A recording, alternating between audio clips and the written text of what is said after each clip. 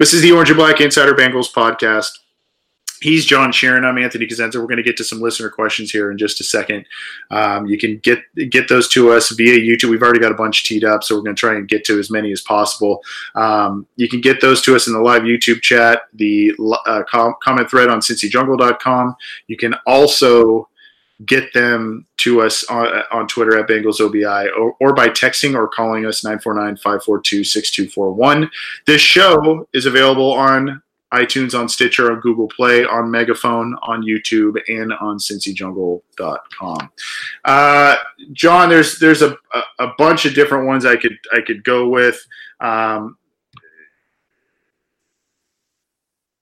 guess we can start with quickly on this one. Frank from Virginia. What's the opinion of how the defense is going to be set up? 3-4, 4-3 hybrid, personnel changes, that sort of thing. I think that's kind of the question du jour with the Bengals, given the defensive coordinator situation, who they just brought in on defensive line as the defensive line coach. So your thoughts on that one? Yeah, they're going to be rushing 4 guys and dropping 7 into coverage for 70% of the snaps, whether it's they're in 4 down linemen or 3 down linemen for the 20-something snaps in the game, where people like to harp on their quote-unquote base packages, but the defense isn't changing that much. Hopefully they work a little bit on their scheme, a little bit with their linebackers and putting them in better positions to make use of them. That would be the biggest adjustment, that what their front 6 or 7 is going to look like and how they're going to attack it. I don't think it's going to change that much. But honestly, though, it is interesting how some assistants for the Bengals have experience in that 3-4, and they could be more multiple and do a little bit more different things, but ultimately I think it's going to be pretty much the same. Yeah, and I think the Bengals will probably still do the nickel, a lot of nickel stuff, and that'll depend. Every team does. Yeah, that's just how it is. That's what the personnel on offense usually dictates to them. We do have another call on the line. It is from Spencer from Cincinnati. And Spencer, thanks for calling in. I know you tried to call in last week and we missed you. What's on your mind tonight, buddy? Well, I just wanted to first say thanks for having me on. I hope my question isn't outdated. I don't think it's been directly touched on, but I was very high on the Zach Taylor hire and the change that the Bengals were having.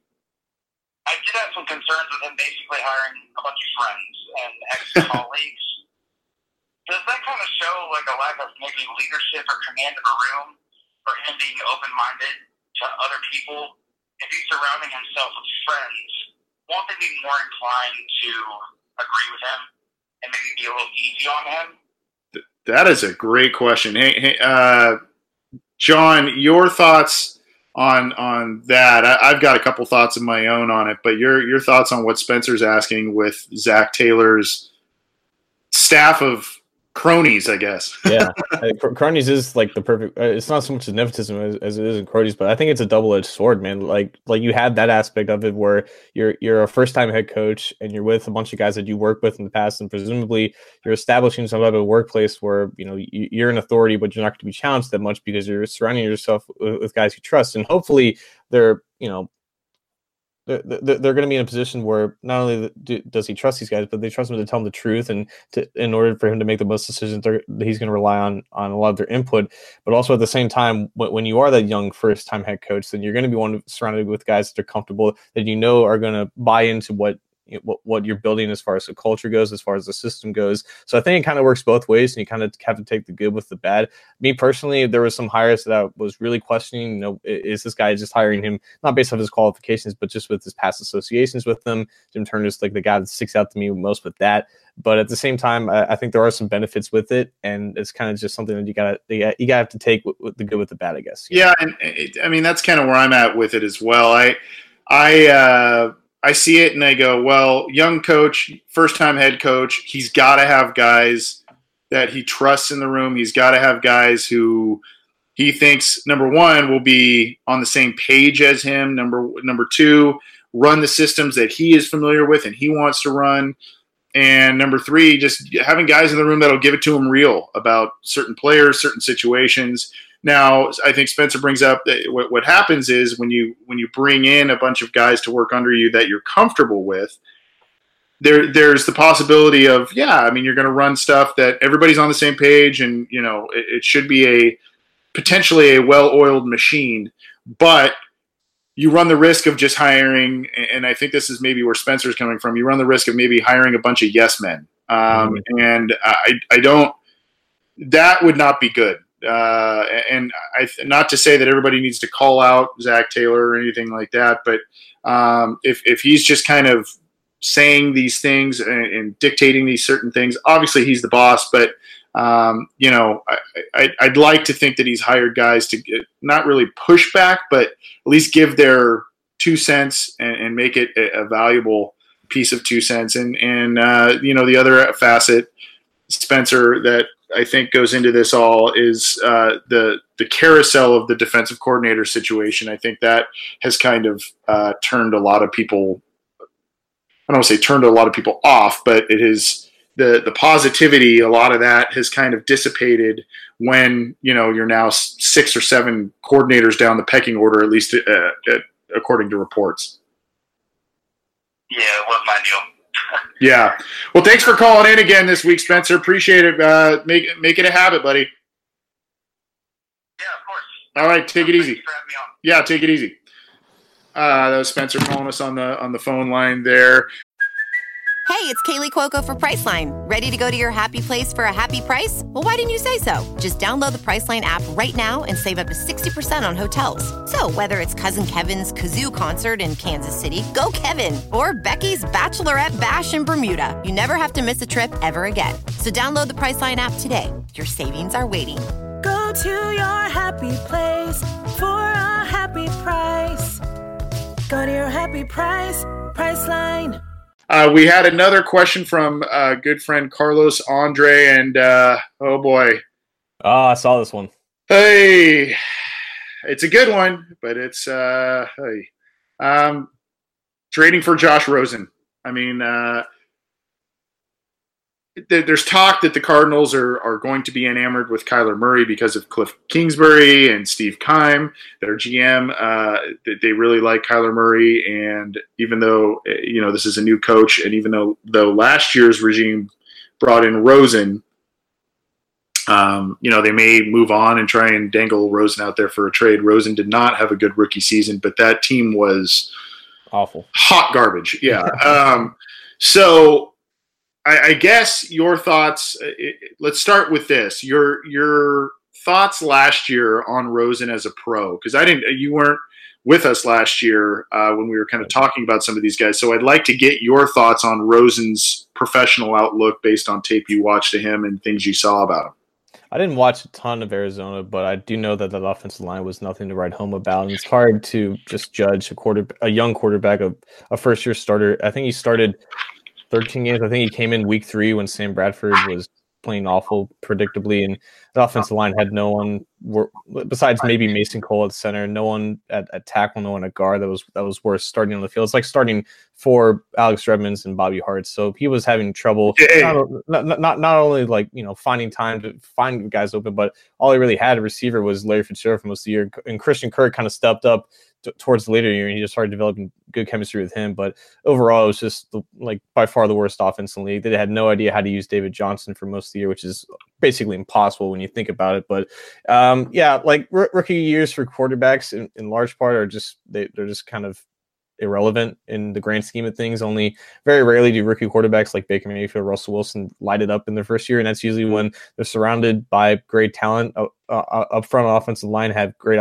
options on the outside, and have an offensive coordinator in a scheme that kind of works with them. But Rosen, the prospect, and I'm not exactly comfortable with doing this because I don't like when people do this, but when you compare Rosen to the top guys in this draft class, I wouldn't say that he would be anywhere different in terms of rankings. I think he was a top 3 guy last year, clearly, maybe even top 2. And I think that's where he would be if he came out this year competing with Haskins and Murray. So you're thinking you're getting like a top quarterback prospect for the price of not even trading up for one, which is what you usually have to do. So in theory, I think either having Rosen behind a veteran like Dalton or putting him in, immediately to still try to get his feet wet would be a pretty decent situation because he does have good receivers. He at least has more pieces on the offensive line than he had to work with in Arizona. Hopefully, Zach Taylor implements a friendly system to whoever is quarterbacking his football roster in 2019. But like in general, I don't think they necessarily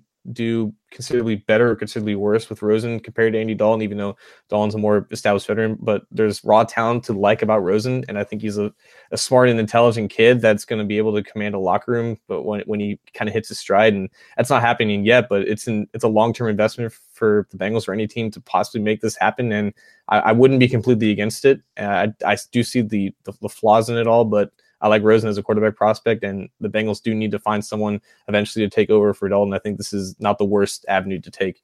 Yeah, I have a follow-up question for you, but just real quick, my take on him. I saw quite a bit of him at UCLA. The kid makes throws that are just wow. They're beautiful. And there's times where you're like, dude, do you even care? Do you even care that you're on the field right now? And I think – I think part of that was UCLA kind of earlier in his career was a decent team. And then towards the end, it really kind of, they started to kind of fall apart. And then he kind of, I think, had some injury issues and that sort of thing. But he's got an arm. He can make a lot of throws. It's a consistency issue for me with him. And, I think the upside is definitely there, and I think I think you talked about it with John Ross situation. It's you would then be potentially buying low on a guy if the Cardinals decide to go that route. The follow-up question I want to have for you on this is basically, obviously the Bengals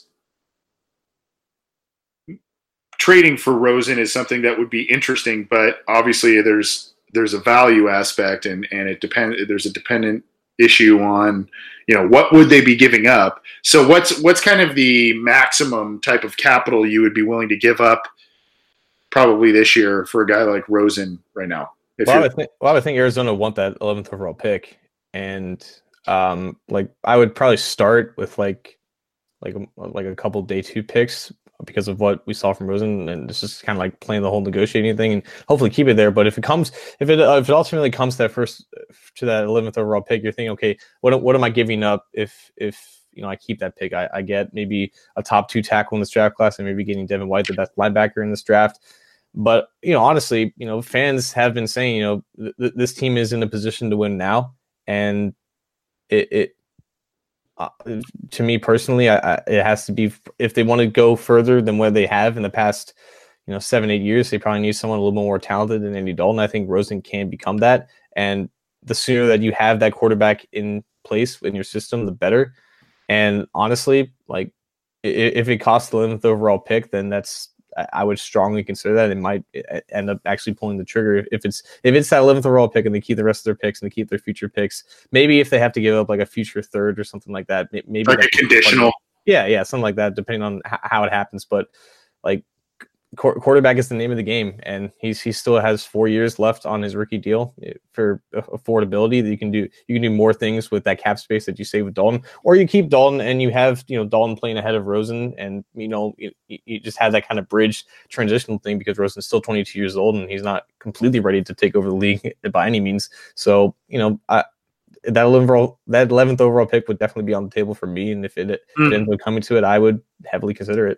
Yeah, it's a little high for me, but that might be what it takes. So for what was looked at as a premier quarterback in last year's draft. Last question, we'll get out of here, John. It's a quick one. I didn't get the name of this person, but it was a text coming in. Most important game on the schedule next season, and why? Oh my God, it's like February. Like we don't even know what these teams are going to look like. But let's see. They play the NFC West. They played the Rams in London. Yep. That's pretty damn important. They tied last time in London to the Redskins. Yeah, thanks NFL. By the way, I was planning on going to that game in LA. That's right, because you went to the Chargers game last year, right? I did. Yeah, but the Coliseum, I guess, is a better place than the StubHub Center. But, yeah, I think that's pretty important for Taylor's new squad to go up against his old squad, and I don't know if you call it prime time, and like kicks off at 6:30 your local time in London. Yeah.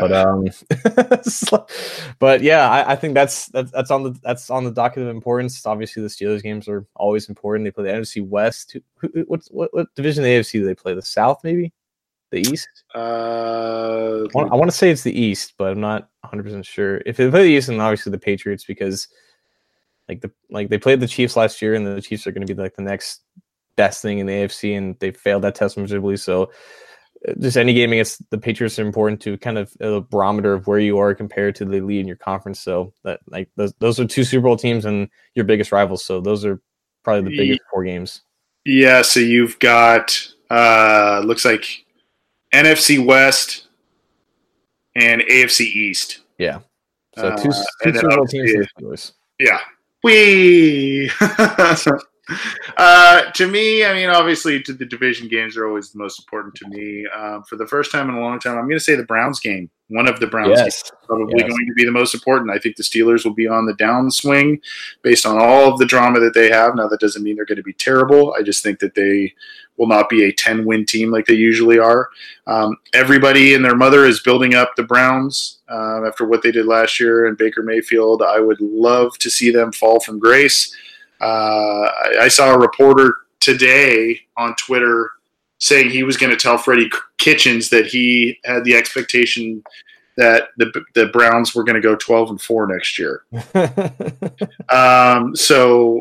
To me, I think a lot of people are going this way. I don't think there's a lot of people who are long-term believers in Lamar Jackson. I don't think a lot of people are high on the Steelers based on all of the attrition that's probably going to take place in some of their offensive skill positions, and then the Bengals are in a major state of transition themselves. So I think a lot of people think that this is the Browns' division to lose. Oddly enough, I'm going to say, whatever one you want to pick, the Browns game is probably going to be very important next year. And it's division, it's conference, all that kind of stuff. So to me, that's where I'd go. Thanks for all the questions tonight, guys, on a variety of different ways. We got texts, we had tweets, we had calls, all that kind of stuff. We probably had some more in the live YouTube chat. We're just running up against time, so I apologize we couldn't get to those. But if you ever want to send those to us, hit us up via Twitter or anything like that. You can send those our way. We'll try and get to those either on the show or on our mailbag feature that we do on CincyJungle.com. So we appreciate all the feedback and everything. You can get this show, as I've said a couple of times, on iTunes, on Stitcher, on Google Play. You can get it on Megaphone. It's also on YouTube and CincyJungle.com. We appreciate the support. Subscribe to our channels and keep in touch with us. We want to hear from you guys. It's a listener-driven show, and we want to keep it that way. Thanks for everything. Thanks, John. Appreciate all your input. And hey, the Combine's right around the corner. We're talking about a new league year here. Free agency will get started here in just a couple of weeks, and there's going to be a lot to talk about. Thanks for listening. We'll see you next time.